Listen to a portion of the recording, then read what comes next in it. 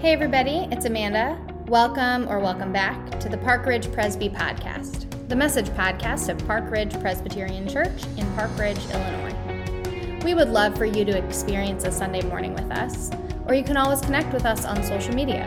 We are Park Ridge Presby on Instagram, Facebook, and YouTube. We hope this message inspires your faith to make a difference for you every day. Well, you know you've had a good life when someone gives a wonderful and moving eulogy about you when your time comes. A eulogy, a speech about someone when they've passed away. And you know you've had a good life when that happens, but you know you've made an impact on history when someone writes a song about you.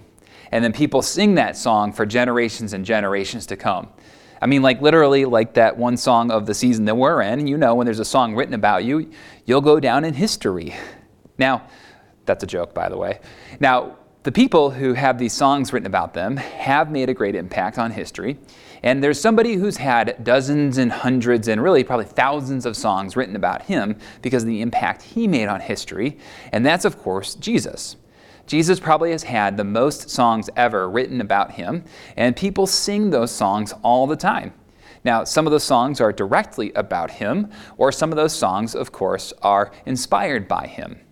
But there's one piece of poetry that captures so much about who Jesus is and the impact he had, and that was a song or a poem that's attributed to being said by his mother, Mary. Now, this particular song comes to us and is immortalized in Luke chapter 1. And it's a beautiful song that helps us understand the impact that Jesus had on the world. Now, it's attributed to Mary. It's written there in Luke 1, and it comes to us while Mary is pregnant. And so when we hear this song, we hear this poetry in the time of expecting Jesus to come. And so it's fitting for us to hear a little bit about it when we're expecting him to come again at this time of year. Now, because of the words and because of the beauty of it, I want to share it with you directly so you can hear exactly what it sounds like. And so let me share those words with you from Luke chapter 1. It's Mary's song of praise. It says that Mary said, "My soul magnifies the Lord, and my spirit rejoices in God my Savior. For he has looked with favor on the lowliness of his servant. Surely from now on all generations will call me blessed. For the Mighty One has done great things for me, and his name is holy. His mercy is for those who fear him from generation to generation. He has shown strength with his arm. He has scattered the proud in the thoughts of their hearts. He has brought down the powerful from their thrones and lifted up the lowly. He has filled the hungry with good things. He sent the rich away empty. He has helped his servant Israel in remembrance of his mercy, according to the promise he made to our ancestors, to Abraham and to his descendants forever." I mean, that song is full of so many beautiful promises and so many beautiful remembrances. And in there, we hear so explicitly what it means for that promise of peace that God makes to us to become real in our world today. Now, we have to understand this piece of poetry, this praise, this song of praise, as for what it is. It's a retrospective understanding of the impact that Jesus had, what it looks like when the promise of peace becomes real. Because when we understand what the Gospel of Luke is, it's a record that somebody was trying to put together so that we could understand who Jesus was and the impact his life had. And when we see that, we understand that we can see just how beautiful this promise of peace that God gives to us is, and how it changed the world and how the world changed forever because of this promise of peace. Now, we're not sure if Mary actually said this. You need to be aware of that, because it may have come from the early first century followers of Jesus having these poems, these hymns, these songs that they would have been singing, helping them to remember the story of Jesus. Just like we have songs that help us remember the story of Jesus, they would have too. And what they would have been doing is trying to help people understand just how impactful Jesus was then. And we can see just how impactful he has continued to be. But hear those words so clearly about what Jesus does and how his peace changes everything. What does it say it does? It says the proud are brought down. It says the powerful are taken from their thrones, that the lowly are lifted up, that the hungry aren't hungry anymore, and the rich go away empty. And if you ever needed a glimpse or a sense of the vision of what God wanted for us when God sent Jesus and how the promise of peace is going to change the world, it's right there. What a beautiful way of understanding what God did through Jesus, right in that song. And what a wonderful thing for us to have as a reminder of what God is doing through us and how God wants us to live. So when we hear Mary's song of praise, the Magnificat as you might know it, we hear a sense of how God wants us to see Jesus coming into the world, but yet also the impact that Jesus has on us and the way God wants the world to be. Because when God makes a promise of peace, we get a sense not only of how God wants our lives to be, but how God wants the world to be. In the midst of that, we hear a sense of the justice that God wants for the world, a sense where the people that are hungry are no longer hungry. The people that need to be lifted up are lifted up. That the powerful aren't taking power over people for granted anymore. And for those of us that struggle with pride or having too much proudness in our hearts, that is brought and made low. And so when we hear that, we get a glimpse of what God wants us to be about and how God wants the world to grow and how God wants the world to be filled with that peace. And we also have a sense of how if we pursue these things, we'll have more of God's peace in our lives. So when we hear that song of praise, we can have that twofold sense of what God's up to, giving us a vision of how the world should be and a sense of how God wants our lives to be. Now, we have a clearer sense of what it looks like when there's God's justice and when people have what they need, when they don't have the food they need and then they do, when they don't have the things they need to survive and then they do. And that is one of the ways we pursue God's peace. But yet also, when we think about how God is going to change our hearts, that's another way that God's peace becomes real. And if you've ever wondered yourself, how can I have more peace in my life? How can I have the kind of life that God wants for us? Well, you can pursue those very things. You can ask yourself, how can I pursue those glimpses of God's peace in Mary's song? Because think about it. What are you going to pursue if you want more peace? You're going to pursue making sure people who are hungry have the food they need. Or the people that don't have the warm clothes or the places to be and making sure they have that at this time of year. When you pursue that, you're going to bring peace to them and it's going to bring more peace to your life. I mean, have you ever regretted when you have invested in making sure people don't go hungry? Have you ever regretted when you have invested yourself in making sure people aren't cold at night when they're facing winter struggles? I mean, think about the promise that Mary has in the midst of her song. What's going to happen to the rich? They're going to go away empty-handed. I mean, it is true that those who have are called to give so those who don't have do have what they need.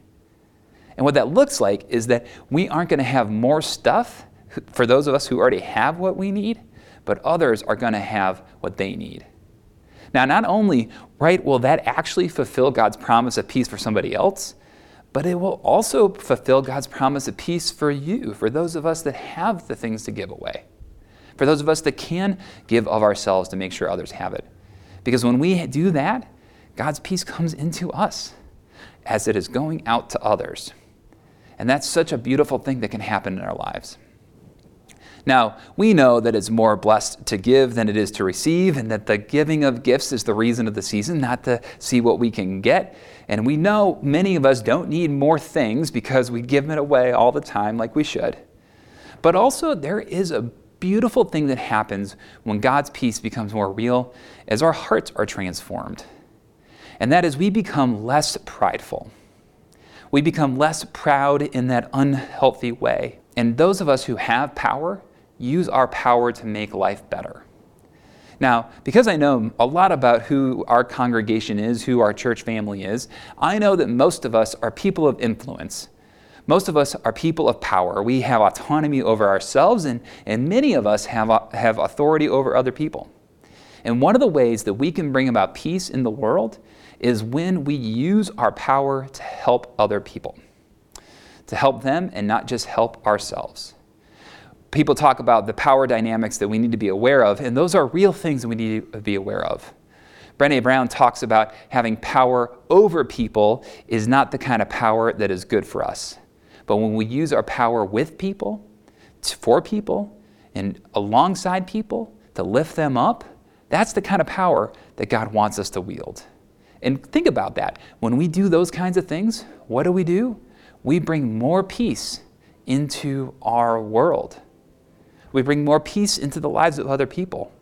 And that promise that God makes of peace becomes more real for everybody. And likewise, when we're mindful of the way in which we might have too much pride, and this is one of my struggles, and likewise, when we think about when we're too proud over things where we become arrogant or boastful, when we can ask God to change our hearts around those things, then we have more peace in our lives. Because think about it again, right? When we are too prideful, think about how much unrest is in our hearts. When we're too proud about ourselves, think about how much unrest is in our hearts. And when we let go of those things, think about how much peace comes into us.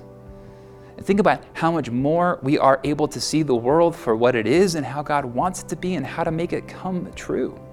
Because when we're anchored in pride, it's all about us. But when we're anchored in peace, it's all about everyone else. And when we realize that, and when we live into those things, that's when we can help God's peace become more real.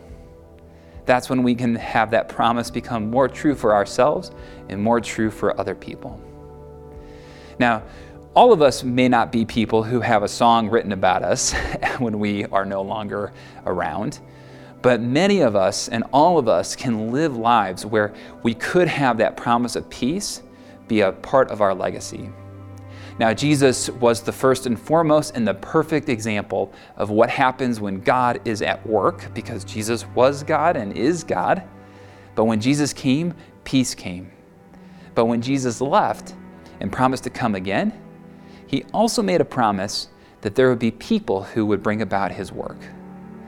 And those people are you. And those people are me.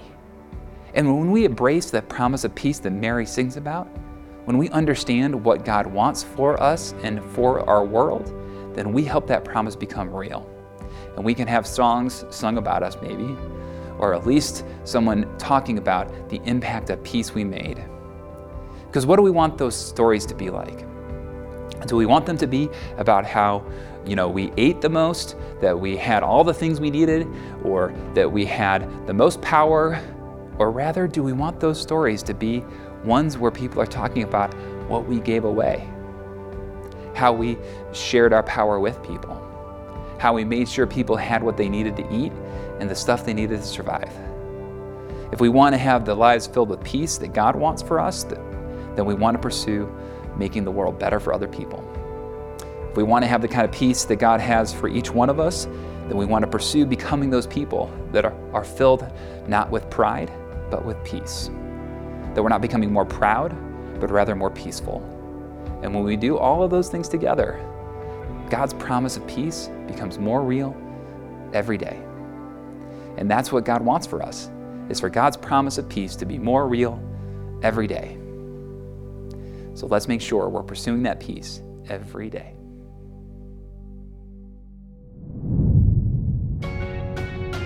Hey, thanks again for listening today. If you'd like to hear more from us, you can subscribe to this podcast or find us on Instagram, Facebook, or YouTube. We are at Park Ridge Presby on all platforms.